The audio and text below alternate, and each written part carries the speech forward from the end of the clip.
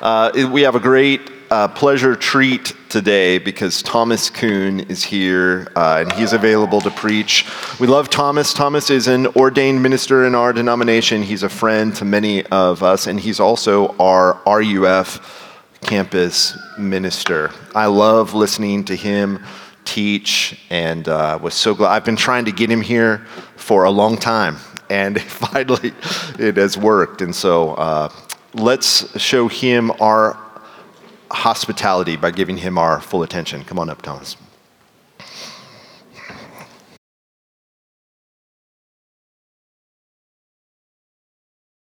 It's good to be here with you this morning. As Ben said, my name is Thomas, and I don't know if you know this or not, but in the Eastern Orthodox tradition, today is known as Thomas Sunday. Believe it or not. Little known fact, you actually have to be named Thomas to preach the word on Thomas Sunday. So I don't know what the other churches are doing, but I'm here. It really is. It's a pleasure to be with you this morning. We're going to be looking at Colossians 3, verses 12 through 17 this morning. So if you want to go ahead and turn there. Let me pause and pray for us before we get started. Heavenly Father, we do thank you for this time that we can come together and to worship you, Lord, to take a moment to consider who you are, to consider what it is that you have done for us. Lord, I do pray that you would open our eyes to see you more clearly. Lord, anytime your word goes forth, it doesn't return to you void. Lord, it accomplishes the thing for which you sent it. Lord, your ways are not our ways, your thoughts are not our thoughts. And Lord, we long to look at you, we long to understand. And so will you open our eyes and will you help us to see wondrous, true things from your word? All these things we ask in Jesus' name. Amen. So I have recently been watching a Netflix documentary series called Full Swing. It is a series about PGA Tour golfers. It is spring, it is the time of golf, so anybody who has heard me speak recently probably has gotten a golf illustration. That's just where we're at right now. But one of my favorite episodes on Full Swing was about a guy named Joel Dahmen. And even if you know the PGA Tour, it is extremely possible that you don't know who Joel Dahmen is, because he is kind of an unremarkable golfer in a lot of ways. At the beginning of Joel Dahmen's episode, they kind of ask him, how does he think about himself? And he says, well, somebody's got to be the 70th best golfer in the world, which is still pretty amazing, better than anybody in this room. But on the PGA Tour, it's kind of forgettable. And they asked him at the beginning of the episode if he was ready to win a major tournament, which there are 4 major tournaments, kind of the most important tournaments in a golf season. And he said in kind of this classic self-deprecating way, like, absolutely not. I am not at all ready to win a major tournament. It's never going to happen. The people who are top 10 in the world, they are just built different, and that's just not me. And you just kind of see throughout this episode that he doesn't really take himself very seriously. At one point, he's trying to qualify for the U.S. Open, one of the majors. His first round, he has to play 36 holes. His first round of 18 holes doesn't go so well. And so he decides at lunch that he's going to drink not 1, but 2 White Claws in between his rounds. So he drinks these White Claws, goes out and shoots an amazing round and somehow qualifies for the U.S. Open. This guy just does not take himself seriously. And then at the end of the episode, it's him playing in the U.S. Open. And as time goes on, he starts playing really, really well. And actually, after 36 holes, he has the lead. He has the lead. This guy who says he could never win a major has the lead in a major. And he doesn't end up winning it, but he does end up finishing in the top 10. And so the question kind of at the end of the episode, it's left with this idea of like, is this guy going to continue on the way he was? Is he not going to take himself seriously? Like, what's going to have to change moving forward for him now that this kind of impossible thing in his view happened? You see, for Joel Dahmen, something impossible had happened, and it meant that there was going to have to be change. And I think as we consider where we are kind of in the church calendar, last week was Easter. We celebrated the resurrection of Jesus from the dead. Something impossible has happened. And so we're kind of left in this same place. Something impossible has happened. What's got to change for us moving forward? What's going to be different? And so this passage of scripture that we're looking at in Colossians 3, it's preceded by this kind of amazing declaration at the beginning of Colossians chapter 3, where Paul says, "If then you have been raised with Christ, seek the things that are above, where Christ is, seated at the right hand of God." And then he says later in verse 3, "You have died, and your life is hidden with Christ in God." Paul is making this amazing declaration that the resurrection wasn't just some cool trick that God did, that it is somehow, mysteriously, it is an internal dynamic for those of us who trust in Jesus. When we receive and rest in him by faith alone, the resurrection is not just some cool thing that happened, but it's a present reality in us. We should expect our lives as Christians to be resurrection shaped. And then Paul goes on to describe what this looks like. He uses this clothing metaphor that we're supposed to put off certain things and put on certain things. And so we're going to be looking at the section where Paul talks about what we're supposed to put on because the resurrection has happened. So what we're going to see today is that being united with the risen Christ, the fact that we have been raised with Christ, it means that we must practice resurrection. That we must practice resurrection. This means that our lives are going to be resurrection shaped. There's going to be this pattern of death and new life in our lives as believers. But what does this look like? We're going to see three things as we look at this passage today. So practicing resurrection, first, it looks like forgiving one another. Second, it looks like being centered on Christ. And then third, it looks like giving thanks in all things. So forgiving one another, being centered on Christ, and giving thanks in all things. Okay, so I'm going to go ahead and read the passage for us, and then we can jump in and get started. So let's look at Colossians 3, starting in verse 12. "Put on then, as God's chosen ones, holy and beloved, compassionate hearts, kindness, humility, meekness, and patience, bearing with one another, and if one has a complaint against another, forgiving each other. As the Lord has forgiven you, so you also must forgive. And above all these, put on love, which binds everything together in perfect harmony. And let the peace of Christ rule in your hearts, to which indeed you were called in one body, and be thankful. Let the word of Christ dwell in you richly, teaching and admonishing one another in all wisdom, singing psalms and hymns and spiritual songs with thankfulness in your hearts to God. And whatever you do, in word or deed, do everything in the name of the Lord Jesus, giving thanks to God the Father through him." This is the word of the Lord. All right, so practicing resurrection. First off, this looks like forgiving one another. If you would look back with me to verse 12. So Paul kind of starts off here, again, with this clothing metaphor. He says, "Put on then, as God's chosen ones, holy and beloved." So Paul here first, he is encouraging this group of people, this group of Christians, to put on a kind of family identity. And what is this family identity? He says it there, God's chosen ones, holy and beloved. And if you're at all familiar with the Old Testament, like the original audience of this probably would have been, you would know that this designation here, it's kind of a hyperlink to the Old Testament. Old Testament Israel, God's chosen people, they were known as his chosen ones. They were known as his holy nation. They were known as his beloved. And so Paul is doing something that's pretty radical here. He's talking to this diverse church, this church that is made of Jews and Gentiles, and he is referring to them as God's covenant people. He's using the same language that God used for his covenant people in the Old Testament to refer to these people in the New Testament. And the implications of this are huge. This means that this church, the Christian church, is God's chosen family in the world, through which he is going to carry out his mission that he proclaimed to Abraham. He says, "I will bless you and you will be a blessing." And he says later on that you will be a light to the nations, meaning you are going to be the one that displays what I look like to a watching world. So that's what Paul is doing here first. He is saying that they are the family that God has chosen for his mission in the world. But with this family identity, there comes kind of a family resemblance, if you will. We see this at the latter end of verse 12. He says to put on compassionate hearts, kindness, humility, meekness, and patience. And then later on, and above these, put on love, which binds them together in perfect harmony. These are all kind of internal and on some level unremarkable qualities.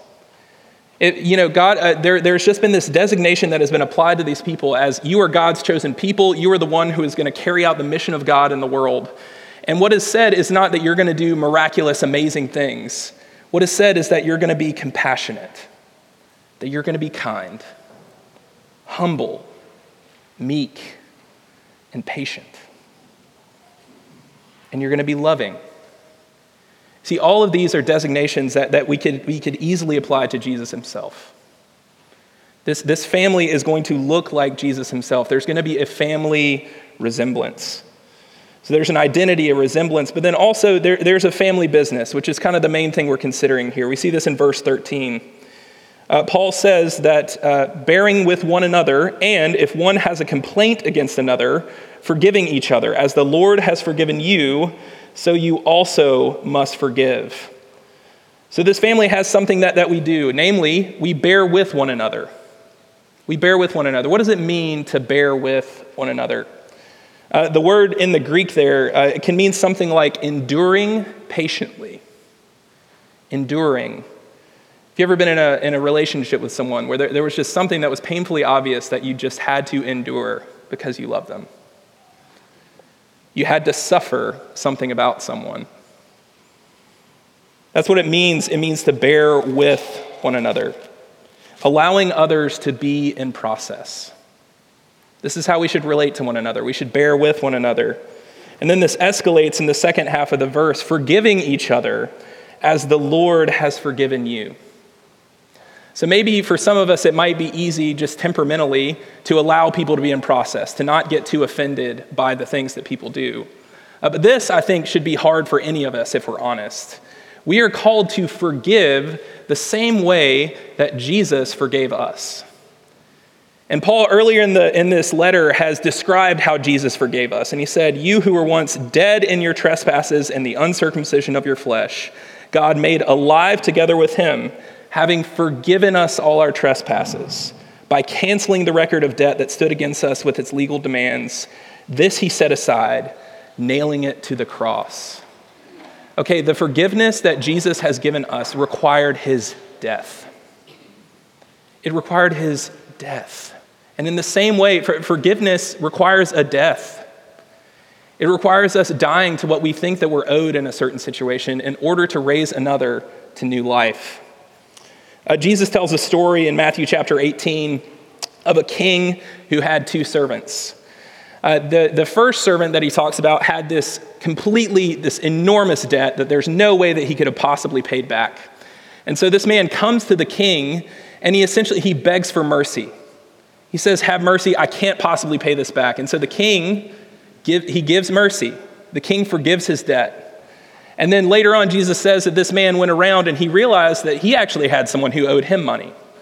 And so he went to this man to try to collect the money. And then the man responded the exact same way that he did to the king. He said, have mercy. And what did the man do? The man did not have mercy on him. He actually had him sent to jail. And then, of course, the king hears about this and he's incensed. And he goes and he calls back this first servant. He calls him wicked. And he says that he did not understand the forgiveness that had been given to him. See, forgiveness, it is based on the fact that we deserve death and we have been given life. This first servant deserved death and he was given life. And it is nonsensical for someone who knows that about ourselves to not be eager to give that forgiveness to one another. It doesn't make sense. We're not living out who we are. And I think we may understand this cognitively, like it makes sense. Jesus has forgiven us, therefore we should forgive other people. But I think in practice, this can be really difficult. I think this can be difficult for some of us because forgiveness, the death side of forgiveness, for some of us, maybe it feels like death to let someone know that they did something to you that requires forgiveness. Like pointing out that someone said something or continually says something that harms you feels like death for some of us. We might be thinking to ourselves, it's not that big of a deal. If they knew, then they wouldn't say that sort of thing to me. And I understand this, I identify with this on some level, but I just want to gently push back and ask you, could it be that in not being willing to talk to someone about the ways that they have harmed us, and not being willing to take ownership of the fact that we need to reconcile with someone, that we're not just kind of brushing something under the rug, we're actually holding back an opportunity for resurrection life? We're actually not allowing them to experience the death and resurrection that belongs to us as Christians. We're not experiencing that ourselves, nor are we allowing them to experience it.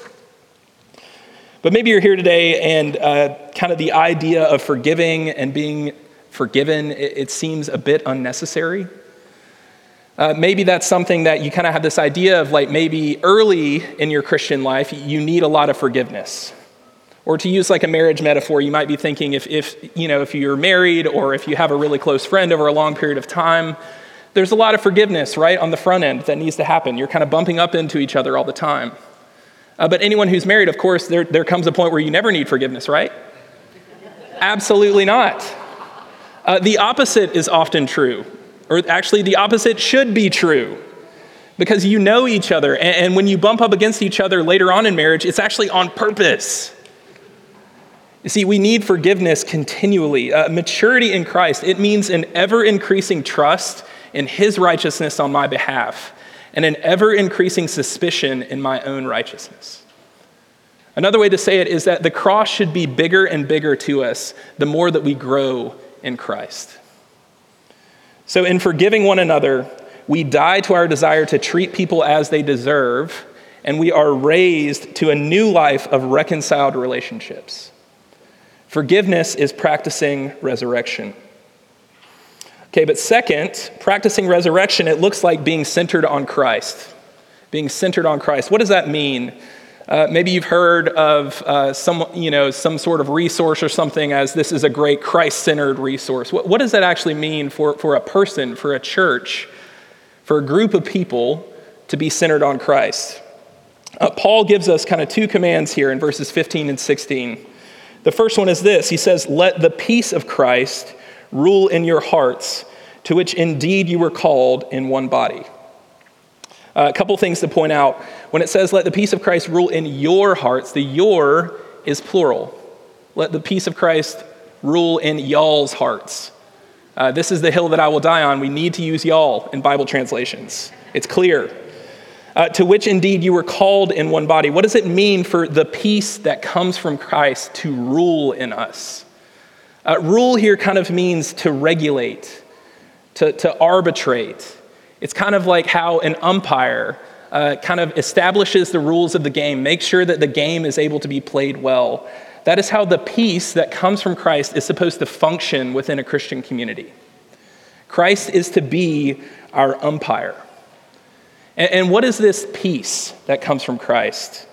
Well, again, Paul has mentioned this earlier in the book of Colossians. He said that Jesus made peace by the blood of his cross. It is a cross-centered peace that brings reconciliation. So being centered on Christ, it means the peace of Christ ruling in our midst. But second, we see in verse 16, Paul says, "Let the word of Christ dwell in you richly, teaching and admonishing one another in all wisdom, singing psalms and hymns and spiritual songs with thankfulness in your hearts to God." So let the word of Christ dwell in you richly. What does it mean to dwell?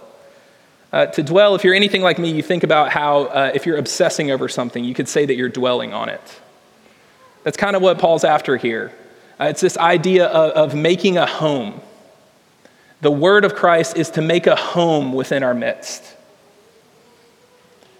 And the word of Christ here, of course, just means the good news of Jesus. It means the word of God. It means the story of the gospel. That's supposed to take up a home in us. And he gives an example here. It means teaching and admonishing one another. And it means singing psalms and hymns and spiritual songs. I came across a great kind of paraphrase of this verse. And it says it this way. It says, "Be at home in the gospel story, and let it be at home in you, so that it may always be ready for use." That's what it means to let the word of Christ dwell in you richly. It means to be at home in the gospel story and to let it be at home in you so that you can always use it in your interactions with each other. And we are called to do this as a church. We are called to do this as families. We are called to do this as individuals. What might this look like? So my senior, the summer before my senior year of college, I lived in a college house with a bunch of guys, and I had a roommate who was a grad student in nuclear engineering. He was brilliant and very mechanically minded, and so he decided that he was going to buy this old Jeep, a CJ7, if any of you know what that is, and he was going to fix it up. And immediately all of the roommates were pretty excited about that because we had in our mind like images of us, cruising around the city in this Jeep, which we got to do a little bit. But we didn't realize that when he said he was buying this Jeep, that it did not run. Like this thing needed a lot of work. And even more, we realized that he intended to do all the work at our house. And you might be thinking, oh, outside our house, that's not so bad. No. He did it inside the house. The sunroom at the back, the whole chassis was back there. The whole thing. Eventually, like all these packages started coming into the house from all of these obscure Jeep parts dealers from all over the world, started sending these packages to him. There were oily rags everywhere. And then that's when the flies came. You open the door so many times to go out to the Jeep, and there's just a plague of flies, like Exodus level plague of flies in the house. It got to the point where you couldn't really understand, like, where does the house begin and where does the Jeep end? Like, it ceased to be a home and became an auto shop. The presence of the Jeep, the house became something else entirely.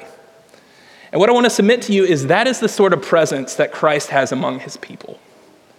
That when he is among his people, we become something else entirely. There is no place where his peace does not rule. There is no place where his word does not dwell among us. And that sounds great. But in practice, I think it's really hard. My wife and I recently, my wife Molly, we had recently just had this conversation. And I wonder if you can relate to this. We've been married for about 8 years now. And we just kind of came to this point where we're like, it feels really awkward to talk about Jesus with you. It feels really awkward to talk about spiritual life. I just don't know what to say. I don't know how to have a life with Jesus together with you. And here's the thing, we're both Christians. We've been Christians for a long time, one of us professionally, right? We've been Christians. We try to read our Bibles. We pray. We do all of those things. And yet it's hard for us to find the time to really ask each other, how's it going? How is your discipleship with Christ going? And if I'm honest, the reason is, much of the time, I think I'd rather just be not having those conversations. I might rather be watching TV or maybe scrolling on my phone. I'd probably not like to talk about whether I'm experiencing the easy yoke of Jesus, or whether I'm abiding in the vine, or whether I'm delighting in the Lord. And as I've talked to people about this, I don't think I'm unique in this.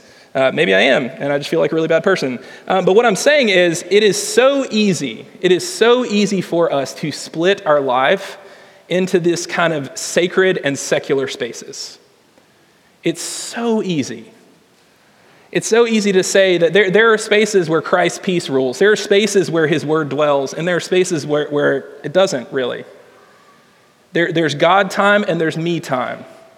There's sacred time where maybe it's the quiet time in the morning, or maybe it's coming to church. And then there's secular time where we kind of recharge and watch Netflix or just kind of hang out. But what I want to submit to you is that when Christ's peace rules and when his word dwells among us, we find every single moment becomes holy. Every moment. Every interaction becomes sacred.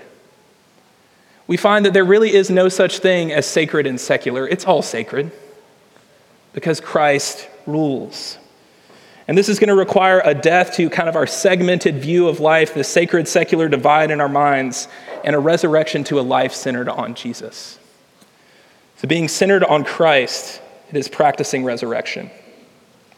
So third and finally, practicing resurrection, it means giving thanks in all things. So this is just going to be from a couple various verses throughout here. If you were paying attention when I read this passage, Paul has called us to thankfulness 3 separate times. He says, and be thankful, and then with thankfulness in your heart, giving thanks to God the Father through Jesus. Why the emphasis on thankfulness here? Like, is it just kind of a good thing to do? I have a 2-year-old named Louise who is adorable and has some words, but not all the words, and doesn't exactly pick up on social cues yet. I don't know what's wrong with her. She's 2, that's what. But oftentimes someone will like give her something, and then I, as her parent, will kind of hover over and say, can you say thank you, Louise? Can you say thank you? And then inevitably she just like deadpan stares at the person, and kind of my like Southern sense of decorum just dies inside. Why do we want our kids to say thank you? Because we don't want them to be little monsters, right? Like, we want our kids to have a sense of being interdependent on one another. So there's kind of this sense of decorum. Then also, if you've paid attention to kind of modern social science, there's a lot of people who are encouraging things like practicing gratitude. That saying thank you or keeping a gratitude journal, it's good for your health. Okay, so there's kind of this sense of thank you as decorum, or thank you as something that we do for our well-being. And there's nothing wrong with being polite. There's nothing wrong with having good emotional well-being. But what I want to point out from this text is that is not what we're being called to here. The thankfulness that we are being called to is a uniquely Christian thankfulness. This is how Paul says it in verse 17. He says, it is giving thanks to the Father through Jesus. Giving thanks to the Father through Jesus. This is not decorum. This is not a general sense of gratitude in one's life, even though those are good things. This is a continual humble and thankful posture towards God in everything that we do. So how is this sort of thankfulness a part of practicing resurrection? I love the new series, The Rings of Power on Amazon. I don't know if you've watched it. It's kind of like a somewhat apocryphal Lord of the Rings story. I believe it's set in the first age. Lord of the Rings nerds out there could correct me later. But there's this scene where there's this couple. The couple is an elf and a human named Arondir and Bronwyn. And they're about to go into this battle that is almost certainly going to claim both of their lives. They're facing certain death. And what they do before this battle is Arondir, the elf, he introduces her to kind of this ritual that the elves have, which is they take a seed and they plant it beneath the ground, and then they cover it over with soil, and they say this: new life in defiance of death. In the face of death, they plant a seed. They plant new life. And what I want to submit to you is that is how thankfulness works in our life. Thankfulness, it is new life in defiance of death. And we put this new life in the soil of our own hearts, of our families, of our broader community. Imagine what it would look like if there is a church of people here in Lincoln that lives with this posture of thankfulness towards God. Imagine the new life in defiance of death that would place in our community. You see, in giving thanks, we are pushing back on our insistence that all that we have is earned and not given. We are leaning into what author Marilyn Robinson calls the givenness of things. We are acknowledging the fact that our money, our time, even our very bodies do not belong to us, but belong to Jesus. And in thankfulness to God, we put to death our self-interest, and we are raised to communion with the risen Christ. Great example of what this looks like. One of the most important people in my life continually, she's since passed away, but was my mama, which that's South Carolina for grandma, if you don't know. But my mama named Louise, we named our oldest daughter after her. But I remember every single time that we would eat at mama's house, it was the exact same. She would spend all day preparing all this food, and then she would come out into the living room and make us stand around the edge of the living room holding hands, and she would say the longest prayer ever, every single time. And then at the end of the prayer, she would say this exact same thing. I never heard her say anything other than this at the end of the prayer. She would say, "In Jesus' name, with thanksgiving, amen." And I remember hearing that over the longest time, and I was just like, that just feels kind of like a cold ritual. I'm like, I don't know why she always says that. But as I observed her life, and as I began to really get into a point where the gospel was bearing fruit in my own life, it stuck out to me as something that was so significant. Because when I think about my mama, what I think about is joy. I think about a woman who knew who she was. And her life was not easy. She lost her husband at a very young age. She had all sorts of sicknesses and things throughout her life, and yet her life was joy, even in the end, where it got to a point where she couldn't even remember my name or anyone else's name. She knew who gave her everything. There was a real sense of resting in God, resting in the joy that he brings. There was new life in defiance of death. You see, that same thing can happen to us in giving thanks. Giving thanks in all things is practicing resurrection. Okay, so let's kind of bring everything together here. We've seen that because we're united to the risen Christ, we must practice resurrection. Our lives need to be resurrection-shaped. And this looks like forgiving one another. This looks like being Christ-centered. This looks like giving thanks. And as you were reading this passage, it kind of has a lot to do with how we relate to one another. It's completely talking really about how Christians should treat one another. Why so much emphasis on that? Like why does that matter so much? There's a quote on the front of your bulletin that I think really kind of gets at this. It's from Leslie Newbegin. He was a missionary and missiologist, and he says this. He says, "I have come to feel that the primary reality of which we have to take account in seeking for a Christian impact on public life is the Christian congregation. How is it possible that the gospel should be credible? That people should come to believe that the power which has the last word in human affairs is represented by a man hanging on a cross? I am suggesting that the only answer, the only hermeneutic of the gospel is a congregation of men and women who believe it and live by it. The only hermeneutic, or the only way to understand the gospel, is a congregation of people who are practicing resurrection." You see, when someone who doesn't know Jesus comes into the midst of a congregation of people who are practicing resurrection, they get a picture of who God is. They get a picture that this is not just kind of bare ritual, but no, that this is a place that has communion with a risen Savior. A risen Savior. And when we, as a resurrected people, when we forgive one another, when we center our lives on Christ, and when we give thanks in all things, we display who Jesus is. But how are we going to do that? How are we going to have power to do that sort of thing? If you'll bear with me, I'll give you another golf illustration. So Tiger Woods, one of my favorite golfers, he has a son named Charlie that he recently played in a tournament with. And there was this viral video that went around about how Tiger and Charlie have the exact same mannerisms. Exact same. It's really great. You should watch it. It's really sweet on some level to see the relationship that they have. How did Charlie pick up those mannerisms? It was because he was with his dad.